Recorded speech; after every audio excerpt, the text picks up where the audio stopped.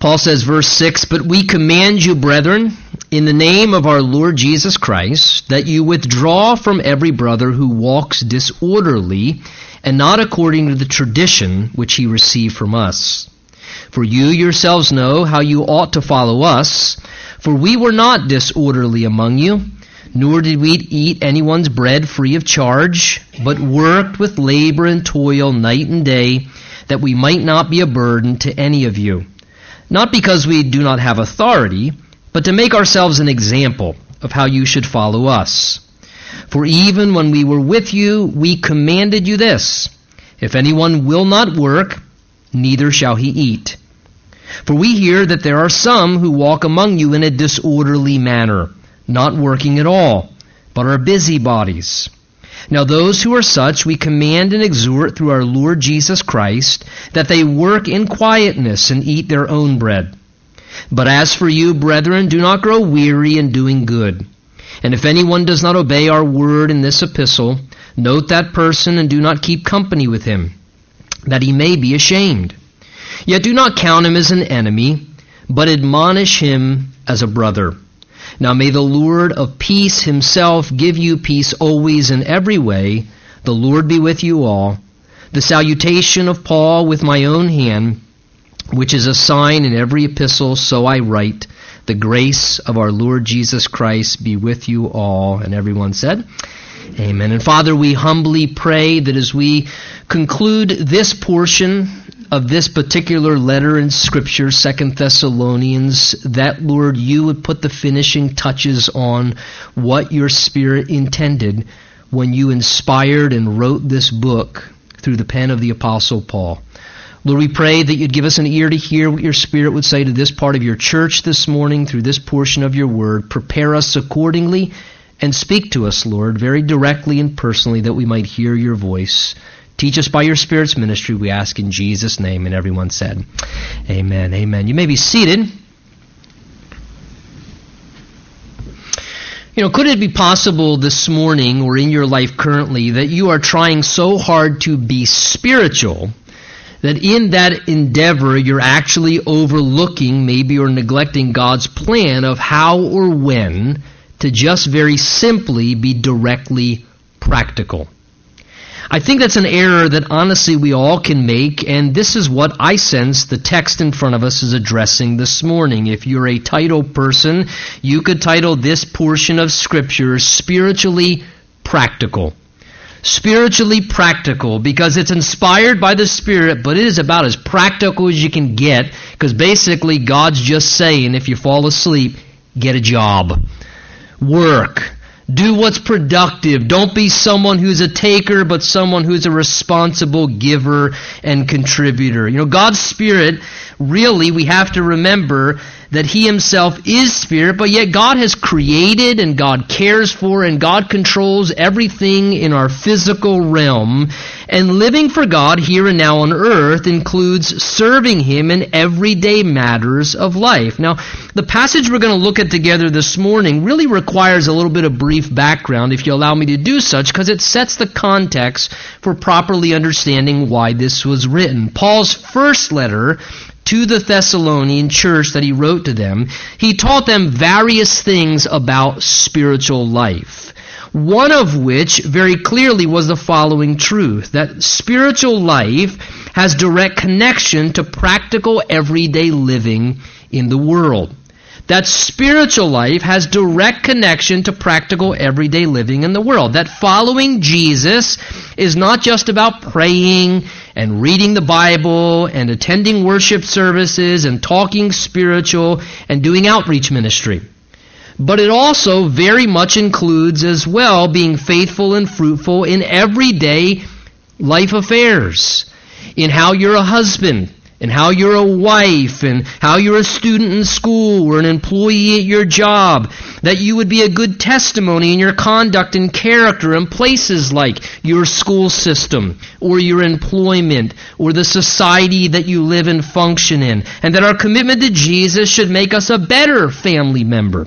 It should make us a better citizen in our society, and calls us to be someone certainly who is a stable individual, a responsible individual, someone who's a productive blessing, rather than, and perhaps no longer, as maybe some of us once were before Christ, someone who has a very unstable lifestyle that's constantly volatile and up and down, and life's just always out of control every other day or every other week, or maybe someone who's irresponsible and lazy and selfish in our lifestyle, because love is what should characterize the mark of a Christian. The Bible tells us that we are called to manifest love as a fruit of the Spirit. In 1 Thessalonians, the first book, chapter 4, Paul was reminding them how God has taught us to love one another. And then he specifically described what he meant by that and how to love practically. He said this, 1 Thessalonians 4, verse 11, that this is how we're to love one another. That you aspire to lead a quiet life, that is, be stable and peaceful in your lifestyle. That you mind your own business. That's pretty practical. The idea is focus on maintaining your own affairs and avoid getting involved in other people's affairs when you don't really need to. And lastly, he said, and to work with your own hands as we commanded you. In other words, to be responsibly occupied in some form of productive work whereby you are a responsible, self-supporting person in regards to your own needs. Now, clearly, there were some in this church in Thessalonica, we can tell, that were disregarding those specific commands and were not observing those instructions, maybe because they had a wrong perspective due to hyper-spirituality and that Jesus is coming soon, so we should do nothing but what they perceived in a hyper-spiritual mindset a Christian should be doing, and disregarded everyday responsibilities. Maybe it was because of laziness. Maybe it was a combination of both. In either case, it was unhealthy. And it was not according to God's design. It was disorderly, and it was something that was detrimental to them and to their family, to the church body, as well as to the community that they were living in. So Paul addresses it here, and he uses very stern military language when he describes it, seeking to bring about correction in a firm way. Look with me back in verse 6. Paul, addressing this, says, look, he says, but we command you, 3 times he keeps bringing up the word command, it's military language. We command you, verse 6, brethren, in the name of our Lord Jesus Christ, that you withdraw, he tells the church, from every brother who walks disorderly and not according to the tradition which he received from us. So Paul commands these Christians there that there can come a time, he says, when it's necessary to pull back relationally or socially from fellow believers who are living out of line and won't comply with God's design and instruction. Notice the strength of the language there in verse 6 with me. He says, we command you in the name of our Lord Jesus Christ. Again, the word command is purposeful military language that Paul uses when he makes that statement of a commanding officer giving orders to his troops. And then Paul also says, we're not just giving you a command or an order. He says, we're giving this to you in the name of our Lord Jesus Christ. The idea there is to emphasize it's coming directly from the commander-in-chief himself, the highest ranking order or highest ranking officer in the Lord's army, so it has authority. And what is that command? Verse 6, look at the text. He says there, the command is that you withdraw from every brother who walks disorderly and not according to the tradition that he received from us. Now please note with me here, this command of God is not to the pastor. It's not even just to the elders and leadership. This is a command of God for all the congregants. He's giving a command of God here that's to be observed and enforced by the church family as a whole, by each individual believer, you and I, every one of us, that there may come a time when we need to, he says, withdraw from certain individuals where it's evident there is disregard and defiance in a way contrary to God's plan. Now, when he uses that term there, withdraw from, should be evident. He's talking about pull back, or he's saying pull away from, retract or remove yourself from association and regular fellowship and interaction with them. One translation renders this that you keep away from such individuals. The idea is withdrawing from normal and regular social interaction, maybe as you once had at a prior time. That you begin to pull back and separate yourself maybe from that close fellowship and association. Now we'll discuss more about that obviously when we get over to verse 14 and 15, but for here we see the command, and he identifies who a believer at times, or the believer, should withdraw from. Do you see it there? Withdraw from every brother, or any brother, who walks disorderly or lives disorderly. Now that term disorderly, I think you saw in the reading, that word or adjective, same word, repeatedly shows up 3 times in the passage. Paul references it here. He references it in 2 other times in our passage. It's a term used there, disorderly, the word, that describes a soldier who keeps stepping out of rank amongst the company of soldiers that he was supposed to be marching together in unison with. It's a soldier who keeps stepping out of line, if you would. He's got a rebellious attitude, doesn't cooperate, or maybe he's just simply undisciplined. And quite frankly, he's lazy. And he doesn't fulfill his proper role and do his part and contribution. He fails to do his part. Rather than stay in step, as all the other soldiers are doing in his company and submitting like everyone else does, to stay in line and fulfill their role, instead he violates his personal responsibility and the part that it plays in cooperation of a group, and he's out of order.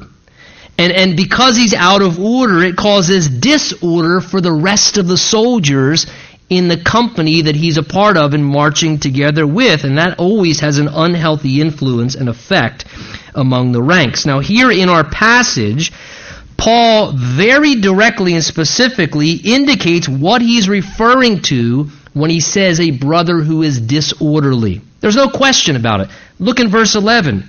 It can't be more clear. He says, we hear, we've gotten report, that there are some who walk among you in a disorderly manner. Here's what he's talking about. Not working at all, but are busybodies. Now, I think there are probably a lot of different ways that as Christians at times we can get disorderly and be stepping out of rank and not fulfilling the role and instructions that God has given to us. But specifically in context in this passage, Paul is very clear what he's addressing here. It's regarding those who are disorderly in the sense Paul says that they're not working. They're not working at all, Paul says, and not doing anything constructive or productive to contribute. And worse, in the excess idle time they have, look what it says, they're also becoming preoccupied then in unhealthy activities. Paul describes there, we'll talk about in verse 11, how they began to become busybodies and doing unhealthy things. But please notice, it's this that not me, not Paul, the Holy Spirit identifies as being disorderly from God's viewpoint. And this is what's astonishing to me. In fact, I put it in my note, wow, it's serious enough that God had to address that in His Word? That God found it that serious and that important? Other translations say those who lead an unruly life, living in idleness without sufficient inclination to disciplined work. And Paul says here in verse 6, any brother who's doing this, living disorderly in that way, he says, that's not according to the tradition. The idea is, again, the custom or the practice that they receive from us. Paul's trying to say, look, we explained to you both in speech when we were there teaching, as well as, by the way, he's going to say we demonstrated in our example of how to live in this area. And he says, we also wrote it down for you. So he says, we talked about it, we showed it to you, and we wrote it down, passing on to you a pattern that was to be embraced and adopted. And he says, any who are doing that are not following the pattern that we taught people was the proper way a Christian should live among their church and live among a community. And Paul goes on to explain exactly what he means in our next verses by the pattern and tradition they gave to them. He says, verse 7, for you yourselves know how you ought to follow us. For we were not disorderly among you, nor did we eat anyone's bread free of charge, but worked with labor and toil night and day, that we might not be a burden to any of you. Not because Paul says we did not have authority or right, but simply to make ourselves an example of how you should follow us. So Paul refreshes their memory how he and his missions team, Silas and Timothy, and perhaps potentially others as well, how we, he says, lived among you, seeking to set a pattern for you of how a Christian should live out their life following Christ among a church and among their community. Paul says 2 times in verse 7, and then he repeats it again in verse 9. He says, you know how you ought to follow us, the pattern that we gave to you. Again, leaders, pastors, teachers, missionaries, spiritual leaders are supposed to provide instruction. They're supposed to provide demonstration, an example that others can look at and say, oh, that's the way we're supposed to do things, the pattern that we're supposed to follow. So Paul and his missions team lived among them in a way that not only sought to gain the respect of the people, that was one part, but more than that as well, to purposely give a pattern as to how a Christian should live their life. Again, this was a brand new group of Christians as a church was being planted. And what was the pattern Paul gave to them? Very simply, you could say this: to be hardworking and to be responsibly self-supporting. To be hardworking and responsibly self-supporting. Look at it, verse 7 there. First of all, Paul says, we were not, the opposite he says, disorderly among you. There's our same word again, which tells us that Paul, and again Silas, Timothy, any others traveling with him who were there ministering in Thessalonica, they were not living, Paul says, we were not living out of line, in a disorderly way. In other words, they were not being lazy or idle or unproductive men when they were in the community. They weren't doing that. They weren't, in a sense, failing to be constructive and contributing and responsibly working in some way as they dwelled among the people, and failing to do their part by not sharing in some of the load and some of the responsibility. Paul's trying to say here, look, you remember when we were there. And when we were there, Paul says, in your community, we weren't just loafing around doing what we wanted all day, doing what we enjoyed or preferred to do, and sitting back, watching and letting others work hard and supply for us. Because see, any able-bodied person that would do that, God says, that's disorderly. That's a disorderly lifestyle, God would say. He says there in verse 8, nor did we eat anyone's bread, he says, free of charge. Again, others among them had to work hard all week long to put bread on their own table. And so Paul and his missions team said when we came to town to preach Christ and wanting to show brand new converts how a Christian should live in their community, he said we wanted to model and represent how a believer should live. And he says, so therefore we didn't want to become guilty of letting others work hard and provide while we did nothing to contribute ourselves. He says we didn't want to do that, to let others work and just take for free things like basic food and necessities without seeking to pay or earn somehow ourselves. Paul said we would not sit around and eat other people's hard-earned bread for free of charge. We wouldn't do it, Paul says. Our team wanted to show it's not God's design to make excuses, to be lazy or irresponsible, and just expect others to provide for us, or to just allow them to provide for us, in essence, by being what we would say today, freeloaders. The Bible says each one should carry his own load. Paul says in contrast, look how he goes on, in contrast, he says, but we instead work with labor and toil, night and day. So here we see Paul and his missions team, when they came to town, they were the exact opposite. They were hardworking. They were purposely servants. They were purposely responsible, manifesting a strong work ethic. Paul says we worked with labor and toil. That speaks of strenuous effort. And he says not only that, we did it night and day, which indicates as much as it required. Whatever it required to make the ends meet. Now, we see collectively, not just here, in the New Testament, Paul's letters and the book of Acts, we can get a very clear picture of kind of what Paul's method of operation was in his traveling missionary journeys as he went around to different territories and would plant churches in a community and then would pull back and move on to another location. Paul was a traveling missionary, and we see Paul's method of operation through these different passages of Scripture, and we can tell that what Paul would do is he would enter into a town, he would secure work for himself to provide for his necessities. His other teammates apparently would do the same. Acts 20 describes this, other places, how Paul was a tent maker by trade, and he would seek to make money, it seems, during the day or in the evenings, and then in the off hours and the free times, maybe when others were having their afternoon siesta and people would cease from the work because of the hot climate, or in the evenings or the weekends, then Paul in the free time would then share the gospel. And he would teach Bible studies, and he would minister to people.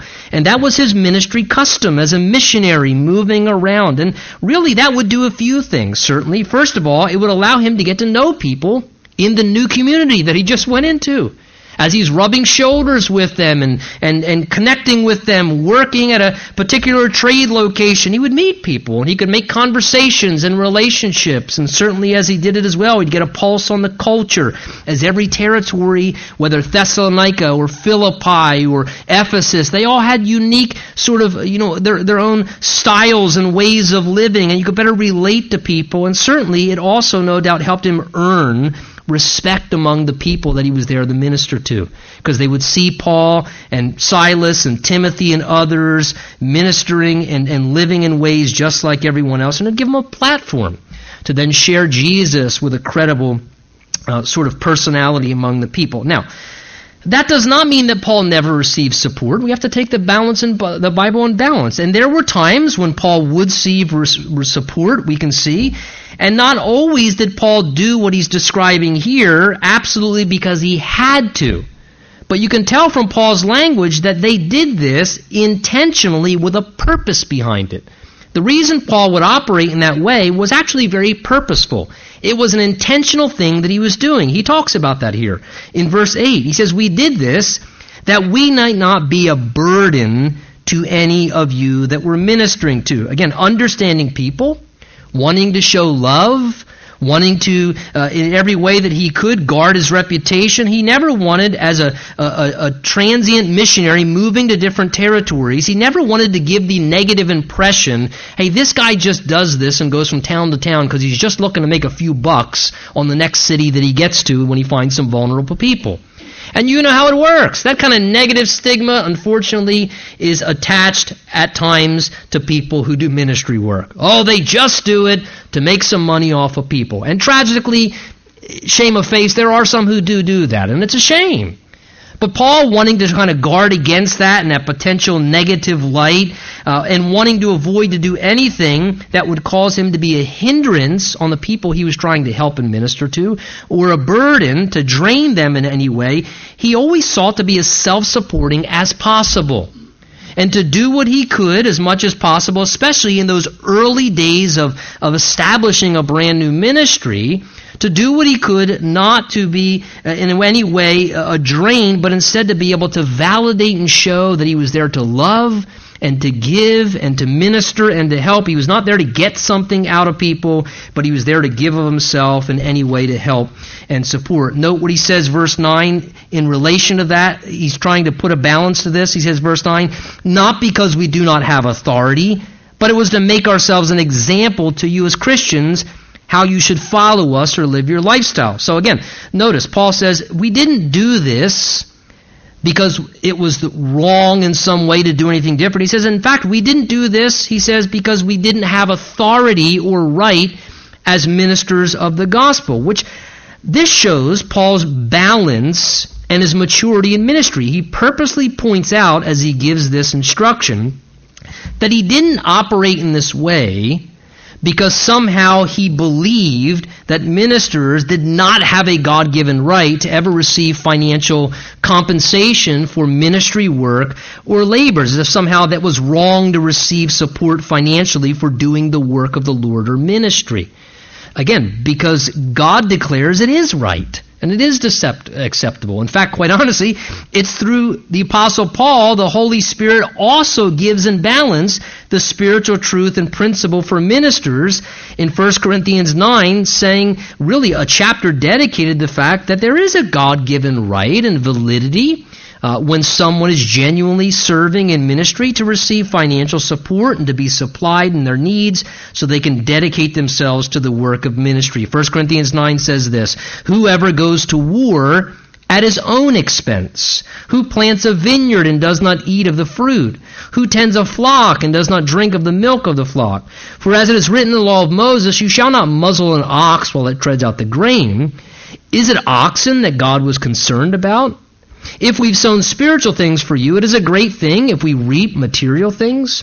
Do you not know that those who minister the holy things eat of the things of the temple, and those who serve at the altar partake of the offerings of the altar? Even so," Paul says, "God has commanded that those who preach the gospel should live from the gospel." Yet at times, though that is a spiritual principle, Paul said he would choose at times to waive that right.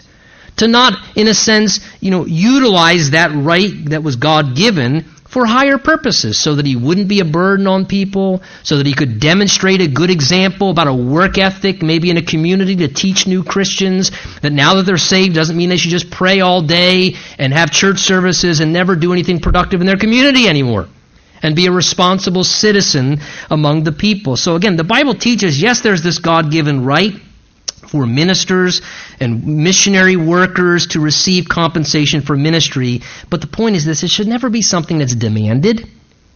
It should never be something that's even expected.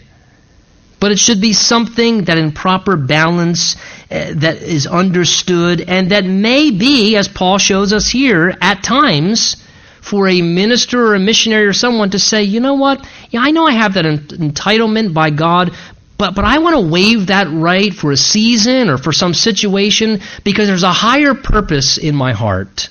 And I don't want to be a burden maybe on this small little group of people, or I don't want to do something that's going to jeopardize my reputation. Well, another reason, a final one we see in verse 9 there, why Paul lived this way and with his team, was to teach these brand new Christians, as I've been alluding to, among a Greek culture which understand its ideology was extremely lazy in its mindset. And Paul wanted to teach these Christians how to properly and responsibly live among the church and in a community. He says, we did this working the way that we did to provide for ourselves. He says, verse 9, to show you how you should follow us by giving you an example. Again, Greek culture, the Greek mindset, listen, it fostered laziness. That was the mindset of the Greeks. There was a fostered mindset that produced a disinterest in work, and quite honestly, what we might say an entitlement mindset. The Greek mentality and culture actually encouraged people to find ways to do as little work as possible so that they might be able instead to be able to pursue and indulge what they enjoyed in life instead of having to do something productive and work. Sound familiar? Our American culture, unfortunately, is much like this, and sadly, more and more, as generations continue to come up, is fostering this mindset of entitlement and laziness and unproductivity even more and more. And Paul, understanding this was the system of the world. This was the mindset of the world. Do as much as you can to avoid work so that you can do what you really like to do and enjoy to do, and have an entitlement mentality. Somebody else will take care of you somehow.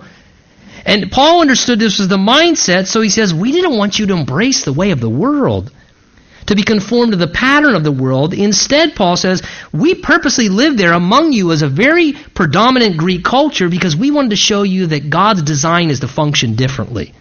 God's design instead was to live in a different way. Now, when I look at these verses, verse 7, 8, and 9 here, I think there are a few lessons that we can glean by way of application for ourselves as Paul's talking about these things. The first thing, I think, is this, is like God, the God that we serve and represent, we should seek to be people as his followers who are givers, who are servants, who are sacrificial, that we should never be as Christians lazy and idle and takers. We should be hard workers. We should be responsible, those who not only want to self-support, but also to be able to help and serve others, to bless others in ways that we can. And whenever we live opposite of who God is, we become selfish and we misrepresent Christ. And we misrepresent Christians and what we're really about. A second lesson I think that we can glean from Paul's words here is this, is there is an intended way, an intended order for how we are to live according to God's design. And Paul says these people were being disorderly because it wasn't according to God's design. And look, whether it's this area or any other area, God's given us a design in Scripture, an order to the way that we ought to live. And we need to guard our hearts, whether the world's pressures or our own sinful tendencies, that we don't become disorderly, that we don't begin to fail to cooperate with God's instruction and marching orders by stepping out of line, because that always causes problems. A third application I think we can take from what Paul's saying here is this, is just like Paul saying we waived our right for a higher purpose, there may be times in your life where you have the right to do something. You have the God-given right and freedom to do something in life in a particular situation, but yet for a higher purpose. In that situation, or for some higher reason, you refrain from that right and you opt not to indulge it. And sometimes we find ourselves in those places. There may be something in your life that comes about where, you know what, you have every right to do that. But you may say, I know I have the right to do that, but because of this season or this situation, I'm going to choose to refrain from the right I have to do that. And instead, for a higher purpose that I see God can use, I'm going to refrain. And again, those are the things that example and Christian example is greatly about. Look what Paul says. He goes on, verse 10.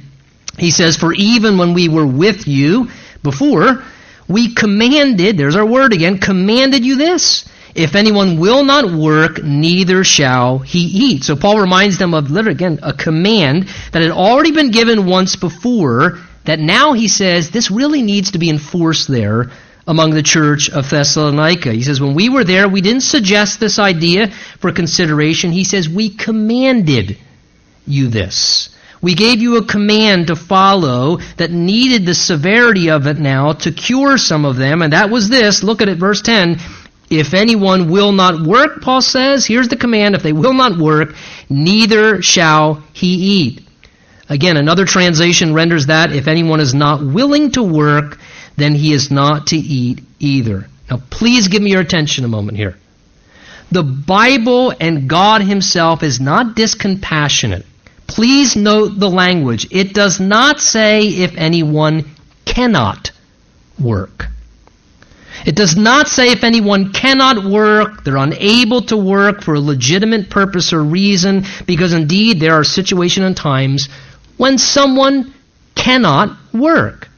Maybe they have an injury or a health issue or a handicap, and they are honestly not able to work. Or perhaps maybe someone is diligently trying to find a job every day with determination and discipline and responsibly trying to find work every day. Or maybe circumstantially someone's prohibited, if you would, for a time because of a unique life circumstance and some commitment they have to a family member or something, and they're not able to work. Look, if someone sincerely cannot work, then we should help people like that. We want to help people like that. God tells us to help people with sincere and urgent needs in the name and compassion of Christ. However, God does not want us to enable or to endorse, perhaps, someone to stay in constant need if the reason they're in that situation is because, quite frankly, of their wrongdoing and a disorderly lifestyle.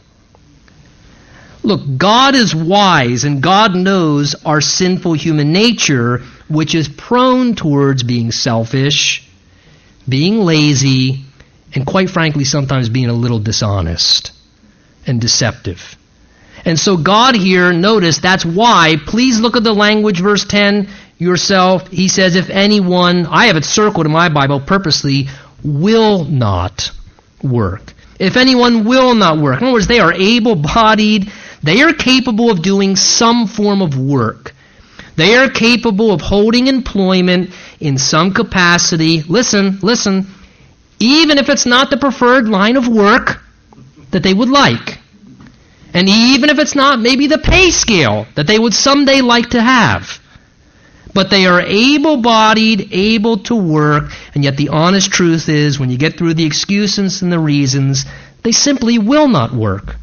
They prefer not to work, that they might pursue other things instead. They're unwilling to do what God knows they can do, and the Bible says when anyone is unwilling to work, they're not contributing productively and responsibly because they're lazy or don't want to work or being irresponsible, then the Bible says, neither should they eat.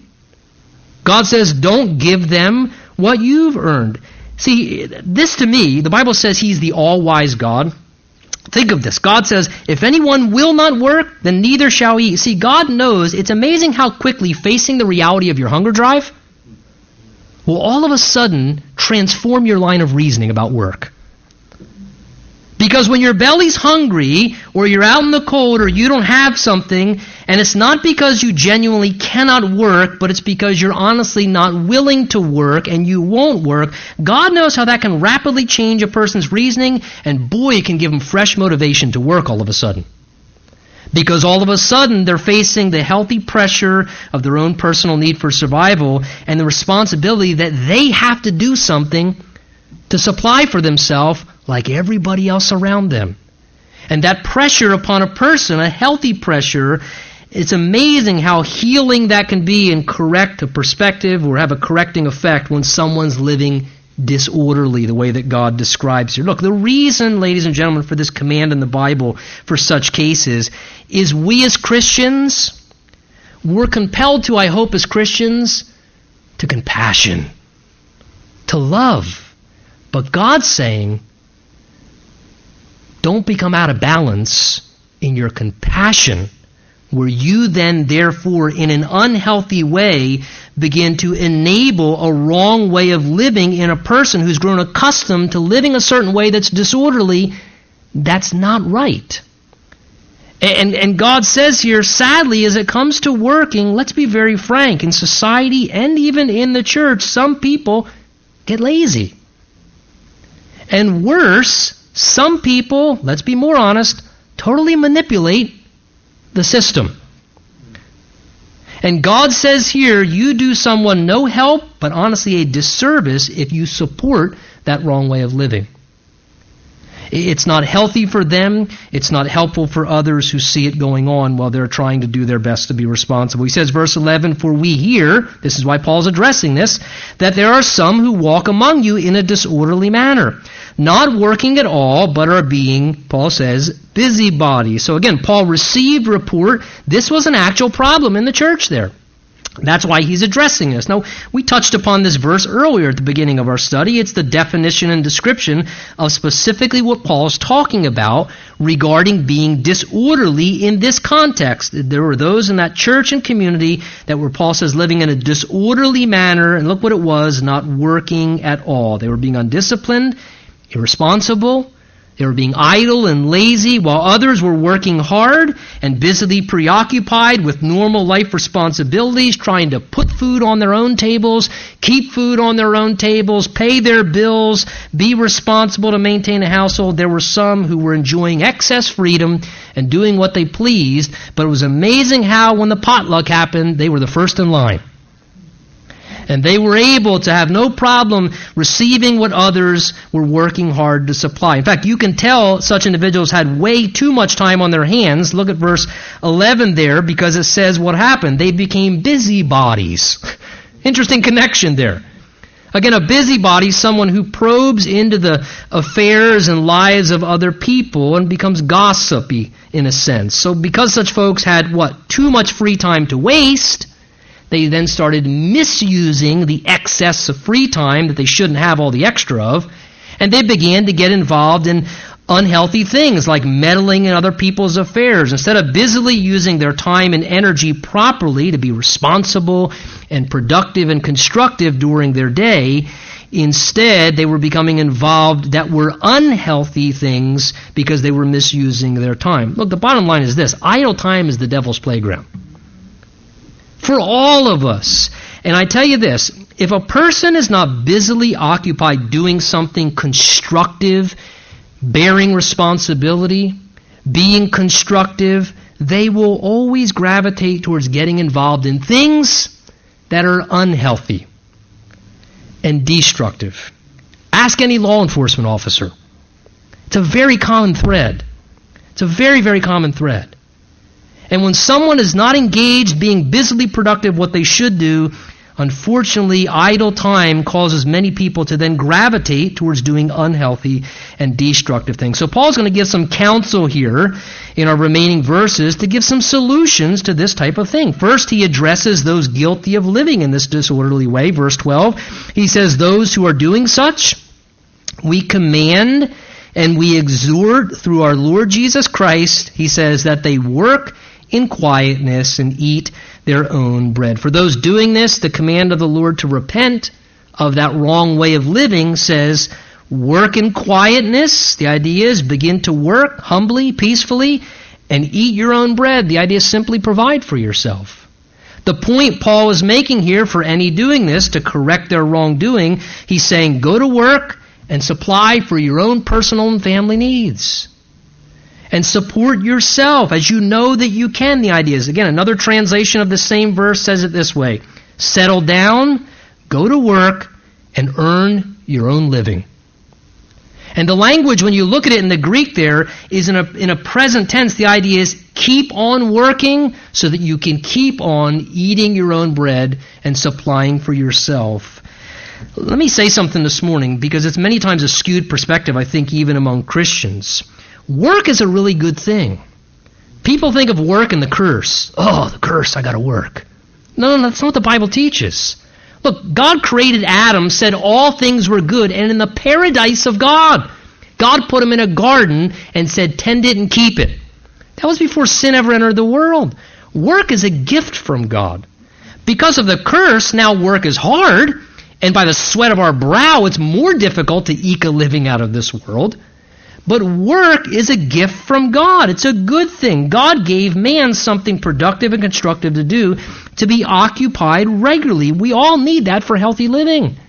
There's something healthy and good in God's design for our lives to carry responsibility, to be contributing somehow, to be constructive and productive in everyday life. That's part of God's plan for us. It's a good thing. And I'll tell you this, I've seen from observation, even when people's lives or maybe lifestyles get disorderly, it's amazing one of the most therapeutic things for somebody who's living very disorderly is to get them to work. It's amazing how sometimes that can all of a sudden start to really help and change a person and somehow begin to get them back on track according to God's attention. And the Bible says here that those who are doing such should work in quietness and eat their own bread, which shows me it is an appropriate thing in relating to adults to properly require of people that they are productive and responsible and providing for themselves and their families. Again, 1 Timothy 5 says this regarding responsibly providing for one's own family. Listen to it. The Bible says, if anyone does not provide for his own, and especially those of his own household, he has denied the faith and is worse than an unbeliever. That's a powerful verse. That's a strong exhortation regarding providing for our own households.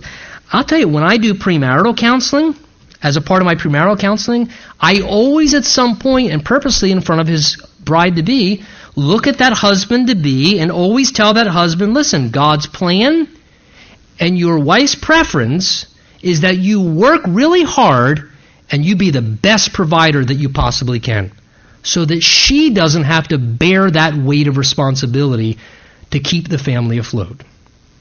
I believe it's God's design. You can call me old-fashioned. That's fine. I think I'm biblical. And I think any wife silently wants and desires a husband to do that. I think it's healthy. And here he says, tell them to work in quietness, to eat their own bread. And then he begins to give some counsel and instruction for those who had to deal with those disorderly among them. Verse 13, look what he says. But as for you, brethren, those who weren't doing this, he says, don't grow weary in doing good. Again, it is so easy to get discouraged from doing what's right when you're in the presence of others who are doing what's wrong. We all know that. And when there were those there who were doing what was right, working hard, and others who weren't, it was very easy to get discouraged by that, to get disheartened. It's a disheartening thing, isn't it, to look beside you when you're doing what's good and right, and to see someone else not doing the same thing, and not doing what's right, and sharing the same hard load and weight of responsibility that you are. Again, whether that's working hard and paying your bills responsibly, whether that's doing the ethical thing, it's hard seeing other people not doing what's ethical, it can get discouraging. Or whether it's serving the Lord even somehow. You can grow weary even in doing good, serving the Lord. If you're saying, man, here I'm serving the Lord, or doing this or doing that, or attending church or coming to prayer meetings and others, and that can get discouraging. And so the Bible says, look, don't get disheartened. It's common, it's tempting to want to grow weary under the load of doing good if you see others who aren't. But he says, don't get discouraged. You don't lose your motivation. You keep doing what's good because it's the right thing. And it's God-honoring. And God will honor that, and God will bless that. And perhaps for you this morning, maybe the Holy Spirit is giving you a word as a reminder. Don't grow weary. You keep doing what's good.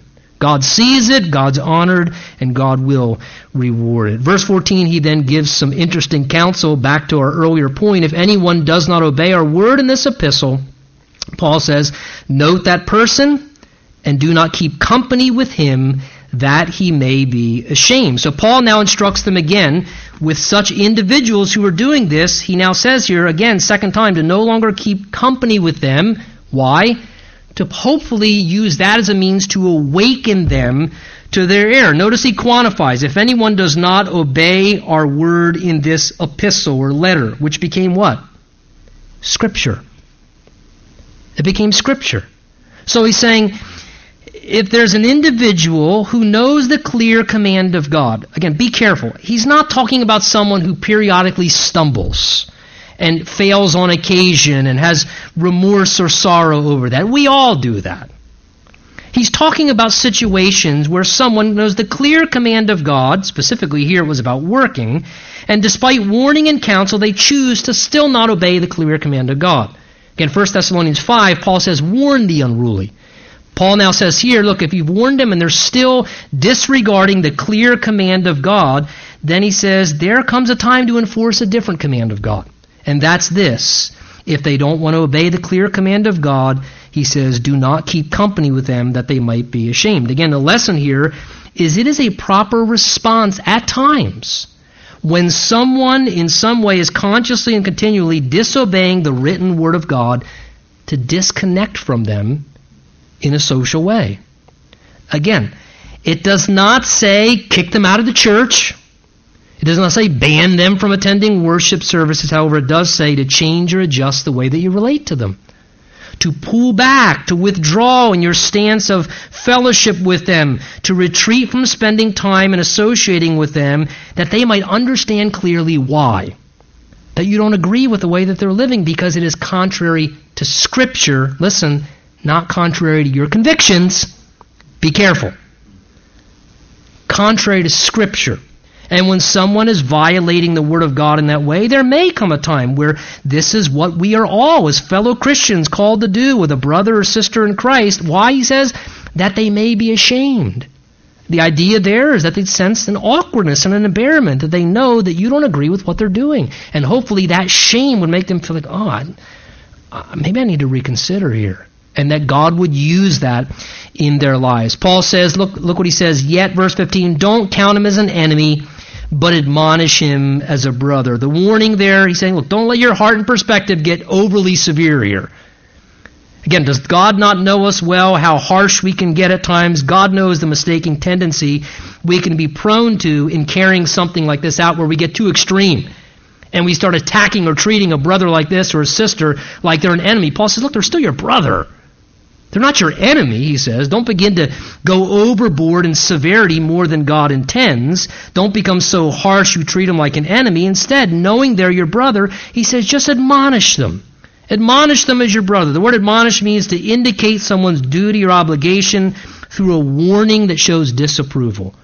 The idea is that with a loving heart and their best interest in mind, you firmly rebuke them. And you challenge them on their way of living and their disregard for Scripture about what they're doing, and you speak the truth in love. You come alongside and you say, look, brother, I love you. But you know what you're doing is not in line with Scripture. It's contradictory to the Word of God. And you show no interest in repenting or changing your ways, so I can't continue to associate and fellowship with you as a fellow brother in Christ because I don't want you thinking I endorse what you're doing. And I don't want to do anything to enable that or give the impression because God doesn't agree with it, and so I can't either. So I'm going to have to pull back a little bit. And then once you admonish them, you retreat and you pray and you love them and you let God work. And you just let God work. Now I know we think, oh, perhaps if I do that, that's going to leave me all stressed out, man. Well, look at verse 16. Now may the Lord of peace himself give you peace always in every way. Just be at peace and let the Lord of peace work as he needs to. Let's stand. Let's close there and pray together.